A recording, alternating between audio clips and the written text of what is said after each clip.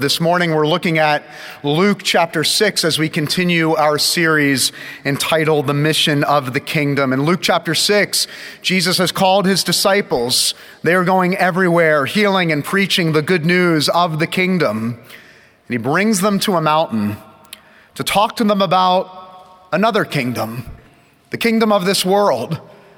Luke chapter 6 is a story of two kingdoms, the kingdom of God and the kingdom of this world. Luke chapter 6, beginning in verse 17, and we'll read through verse 26. This is the word of God, the word of the King, preached to the King's people.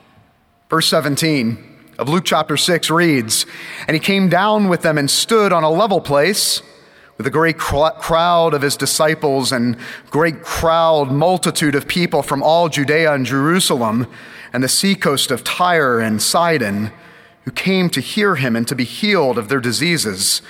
And those who were troubled with unclean spirits were cured. All the crowd sought to touch him, for power came out from him and healed them all. And he lifted up his eyes to his disciples and said, 'Blessed are you who are poor, for yours is the kingdom of God. Blessed are you who are hungry now, for you shall be satisfied. Blessed are you who weep now, for you shall laugh. Blessed are you when people hate you and exclude you and revile you, spurn your name as evil on account of the Son of Man. Rejoice in that day and leap for joy, for behold, your reward is great in heaven, for so their fathers did to the prophets. But woe to you who are rich, for you have received your consolation. Woe to you who are full now, for you shall be hungry. Woe to you who laugh now, for you shall mourn and weep. And woe to you when all people speak well of you, for so their fathers did to the false prophets. The grass withers, the flower fades, but no, not the word of the Lord. It stands forever. Amen. You may be seated. Several years ago, I was traveling through Virginia with my family. I soon discovered that we were 30 minutes from Yorktown. Yorktown. For all history lovers out there, this is the place, the end of the Revolutionary War. I was like a kid in a candy shop. I said, "Kids, get in the car. We're going to Yorktown." And we arrived to Yorktown. Tears in my eyes. We're driving down the road. There's the Moore House over there. The Nelson House, the home of Thomas Nelson, the great governor of the Commonwealth of Virginia. And kids, over there, the Yorktown Monument, the place where we believed Lord Cornwallis surrendered to General George Washington. And in the midst of this moment, reflecting back on American history, thinking about this moment in time and culture, I turned around to see how my kids were responding to this epic moment. And they were asleep. Asleep in the middle of Yorktown. Brothers and sisters, there are many Christians in this cultural moment who are asleep. There are many inside the church that are asleep with total ignorance to what is going on around them. Jesus doesn't want us to be ignorant. Jesus wants us to be very clear as his followers of what is happening around us. And so he brings his followers up on the mountain to let them know that what you see with the naked eye is not all that's at stake. That there's way more going on around you than you even realize. That there are two kingdoms, and that you need to be aware and awake about the power and the patterns and the values of these two kingdoms. That yes, you live in the world, but you are called to not live of the world. You live in the kingdom of this world, but you are called to be faithful as citizens of the kingdom of God. He didn't want his people to be asleep in that cultural moment. And neither does Jesus want us to be asleep either. Jesus does us a tremendous favor by explaining to all of us the reality of the world. You see, throughout history, there has only been two kingdoms, only two options, only two cities. Throughout redemptive church history, you have either belonged to the city of God or the city of man. You've either belonged to the world or you've belonged to God. Two kingdoms, two cities, two places that have distinctively different patterns and values. And it is vital in this cultural moment that we understand what it means to live in the world, but not of the world. To live in the kingdom of this world, but understand that our citizenship is part of the kingdom of God. Paul uses the analogy of dawn. What is dawn? It's neither day nor night. And it can be confusing. But Paul says the moment you're living in history is like the dawn. You wake up and you don't know, is the darkness increasing or is the light increasing? And Paul wants us to understand that it might seem like out there, like the darkness is winning, like the darkness is increasing, but we live as if the day is coming. So get dressed. Don't go back to bed, and get ready, because the day of the Lord is at hand. How do you and I live as citizens of the kingdom of God in the midst of the kingdom of this world? Well, actually, I'm going to start at the second half of this passage. We only have 2 points today. We're getting crazy today. Not 3 points, just 2 points. I'm going to spice it up this morning. The kingdom of this world first, its pattern and its values. If you go to the second half of the passage that we read, Jesus outlines for us the values or the patterns of the kingdom of this world. And he introduces 4 values in particular. We could call them the value of power, comfort, success, and recognition. In verses 24 through 26, he introduces these 4 values as the values of the kingdom of this world: power, comfort, success, and recognition. In verse 24, he says, whoa. Whoa wasn't just, whoa, look at that. Whoa was an actual condemnation. It was a pronouncement of judgment. And so what Jesus is saying is judgment and condemnation upon you who are rich. Now, rich in the first century did not just refer to material wealth. In the first century, there was no middle class. There was simply the haves and the have-nots. So rich was also synonymous with power, the cultural elite. So it not only referred to the possessions that one had, the material wealth, but it referred to their position in society, their status. And so what Jesus is saying is those that seek power now, in the temporary, what's the promise? You've already received your consolation. Jesus is saying, I hope you're happy, because you've already received your prize. Jesus is saying, those that seek power and dominion now in this life, enjoy it while it lasts, because this is good as it's going to get. One of the markers of the value of the kingdom of this world is finding power in the here and now. But not only is it one of the values of the kingdom of this world power, but it's also comfort.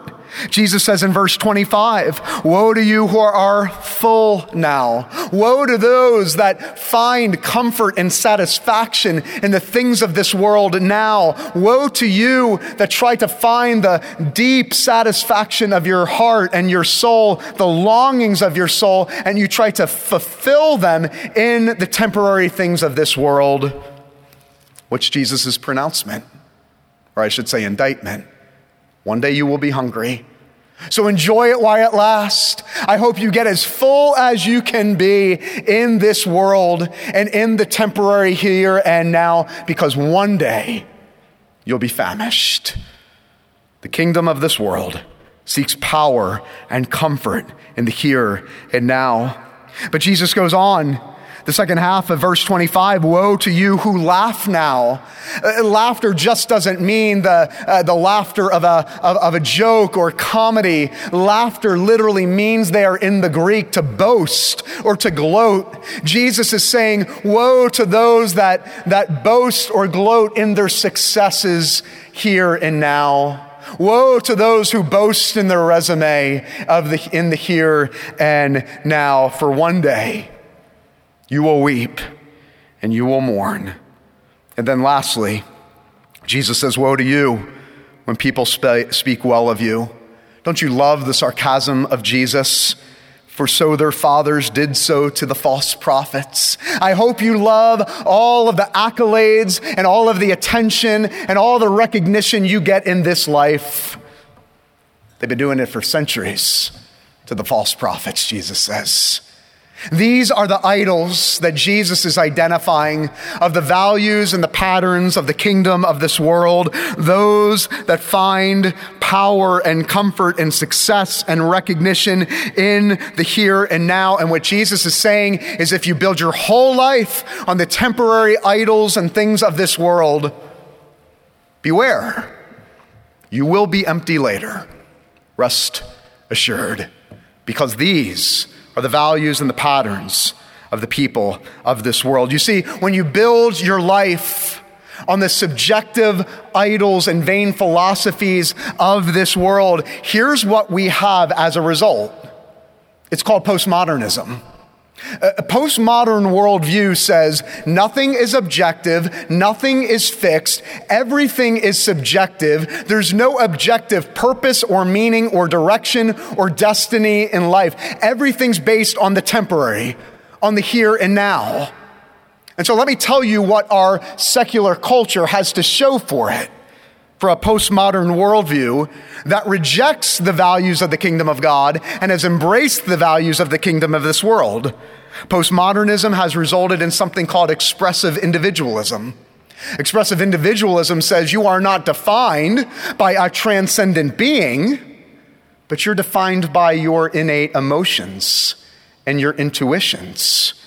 Postmodernism has brought us the sexual revolution.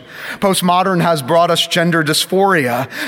Postmodernism has brought us a loss of the sacredness of human life. Postmodernism has brought us critical social justice theories. And the list goes on and on and on. A society that is not grounded in something eternal, something that is fixed, something that is objective and absolute, can only be a society that flounders. Because it's fixed on something that's simply subjective, on postmodern ideologies and secular worldviews. Brothers and sisters, this is the value, and these are the virtues, and this is the worldview of the kingdom of this world. And Jesus says, woe to those that embrace them. But thanks be to God that Jesus doesn't stop there, does he?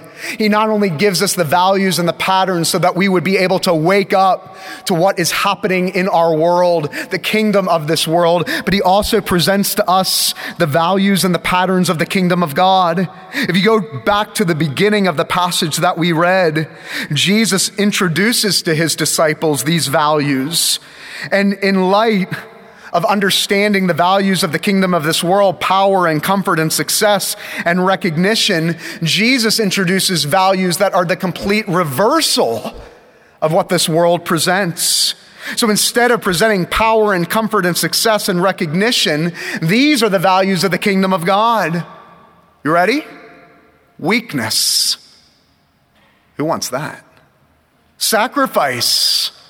Oh, you're a killjoy this morning, Rob. Grief and exclusion.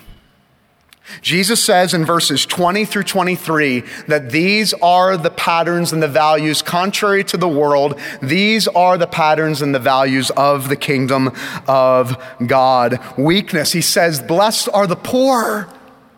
Blessed are the poor in spirit, those that realize that they have nothing to offer God, that they will not stand before God one day. and say, God, you owe me, or God, that I've done more good than bad, or God, that I've earned my way up to the very throne of God. Those that realize that they are nothing before God, Jesus says those people will be blessed. People that realize that they have nothing, no strength, no wisdom, no power, except for the grace of God. Blessed are the weak. Blessed are those who sacrifice. Blessed are those who are hungry now, as it says in verse 21, that sacrifice the worldly pleasures, that don't fill themselves with vain philosophies and the material possessions of this world, that are able to selflessly sacrifice the things of this world for the kingdom of God. Jesus says, rest assured, one day you will be satisfied. Blessed are those who weep now, that even in your grieving, even in the sufferings of life, rest assured that one day you will laugh. That the people of this world, that they laugh now, they will weep later. Rest assured, you will weep now. But one day you will have uncontrollable joy and laughter in the life that is to come. And then lastly, the value of the kingdom of God is a value of exclusion. It says in verse 22, blessed are those who hate you and those that exclude you. What is Jesus saying? Blessed are those who are excluded by their family and their friends because they think you're too radical. Blessed are you who are excluded by your social networks because you operate according to the values of the kingdom of God and not the kingdom of this world. Blessed are you when you are excluded from the people of this world because they just don't understand your biblical convictions and your standards. Blessed are you who are hated because of me. And what is the promise? For your reward is great. Brothers and sisters, listen to me. This is the only thing that could give a man like Stephen, the first martyr, courage in the face of being stoned to death for standing for Christ. In Acts chapter 7, it says that the heavens opened up, and it says he gazed into heaven, and what did he see? He saw the throne room of God and Jesus seated at the right hand of God the Father. What Stephen, the story of Stephen is declaring as he looked down at this joke of a trial, he looked down at the joke of the kingdom of this world, and he saw a greater kingdom, and he says, that's where my crown lies. That's where my reward is. So you can take my life, you can burn me at the stake, you can stone me, but you can't take away my crown. You can't take away my citizenship, which is fixed forever in the kingdom of God. Without this, why in the world would we selflessly sacrifice ourselves for this kingdom? Because we realize the great crown awaits all those who long for his appearing. This truly is the upside down kingdom. The kingdom of God makes no sense to the kingdom of this world, and it is our responsibility and our privilege to bring this kingdom, to advance it in the midst of a lost and dying world. Not that the world would see our greatness, but that the world would see that there is no God like our God, and that all men and women would be drawn to this great God because of the distinctiveness of our lives and our willingness to lay down our lives for the sake of the kingdom of God and for the glory of his name. This is what has been turning the world upside down for 2,000 years, perplexing the world, so that in such a way the world would look at us today in the 21st century and say, I don't exactly get it. I don't exactly buy what they believe. I don't simply truly understand exactly what they believe, but they live in such a way that is so countercultural and so distinctive, but so utterly beautiful that I'm attracted to it. And I want to discover more about it. So where do we find the power? Where do we find the power in the dawn, in the midst of the darkness, to live as citizens of the kingdom of God in the midst of the kingdom of this world? Well, the power is found in the good news of the kingdom. You see, Jesus, when he went from town to town, did not simply preach a message of countercultural values. He did not simply go town to town preaching the message of a different pattern, of a different kingdom. He did not simply go town to town talking about reversal of virtues and patterns of life. But Jesus went town to town talking about how he would reverse positions with you and me on the cross. You see, it was on the cross where Jesus wept so that you and I can live with the confidence that we can go through this dark, hard world and know that our tears and our grief will never crush us nor destroy us.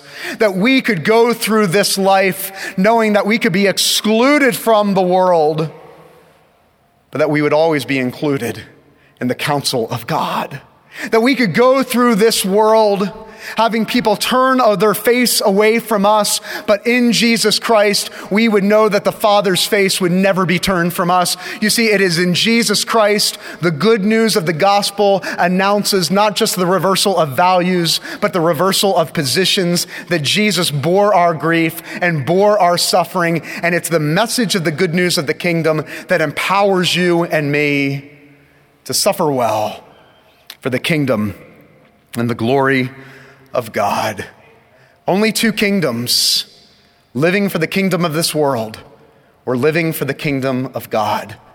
I want to ask you by way of application, when is the last time you have sat down as an individual, as a couple, as parents and grandparents, and truly identified in your life the patterns and the values of your life, and ask the honest question, does my life reflect more the patterns and the values of this world, or more the patterns and the values of the kingdom of God? Does our life and our money and our spending and our career and our presence in the community and in this world look more like the kingdom of this world, or more like the kingdom of God? Do you know him? Do you know this King? This King Jesus that not only reversed the values of this world, but also reversed positions on the cross, that if you believe in him this morning, you can be a part of a glorious community, a glorious kingdom that will have no end.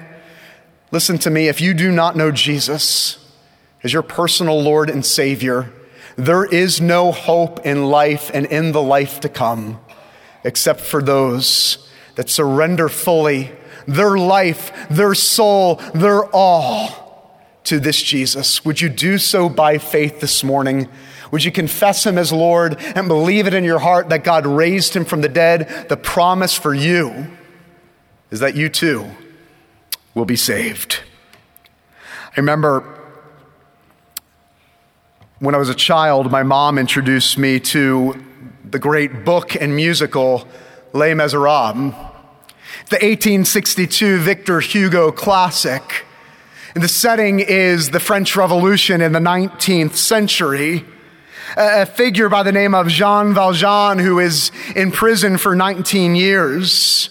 And when I was first introduced to Les Miserables, I thought it was pronounced Les Miserables. But I wasn't wrong. It's literally what it means. And it's a story of some miserable people living during a very miserable time. And in the story, we're introduced to another character by the name of Fantine. And she sings a most glorious song about dreaming a dream of time gone by, dreaming a dream of hope and life worth living. And at the end of that song, she says, I had a dream my life would be so different from the hell I'm living. Now life has killed the dream I dreamed. Brothers and sisters, we too live in a miserable world full of very miserable people. And there are people outside those doors that deep down in their soul only think that there is a dream that will never come true, a dream that is broken, a dream of life that is only hell. And we have the privilege and the honor to go out to today and say, no, There is real hope found in the person of Jesus Christ. We are kingdom people living in the midst of a lost and dying world that are able to say that you can have the blessed life only through the person and work of Jesus Christ. And we can go out today and bring real shalom and real hope and real healing to a lost and dying world because we live in the light, in the midst of darkness. We live in light of the glorious truth that the dream of dreams has come true. Amen? Amen. Let's pray. Our Father and our God, may we live in the dawn, living in the dawn, knowing that the day is coming, knowing that the light is beginning to rise, not falling asleep as if darkness will prevail. May we live as citizens of the kingdom of God in the midst of the kingdom of this world, with all of its tensions and all of its temptations. May we not buy into the lies of the values of this world, which, as Jesus says, only brings condemnation, only brings loss, only brings death, only brings emptiness. But may we live in the light as children of the light, understanding that our citizenship is not of this world, but of a greater kingdom. And may we too look up like Stephen looked up, and may the joy and the fulfillment of that future kingdom, the consummated kingdom that will one day come, may we live in light of that future fulfillment. For the hope of the world, to be a light to the nations, so that our children and our grandchildren and the generations that come after us would look at us in the 21st century and said, those men and women made a decision to faithfully follow after you, Lord Jesus Christ, saying no to the world and yes to Jesus. May we be considered years from now the men and women who faithfully answered the call, in light of the joy that was set before Jesus, that he laid down his life so we could lay down our lives sacrificially for the sake of the kingdom of God, full flourishing of this world, bringing light in the midst of darkness for your glory and for your kingdom. In Jesus' name, amen.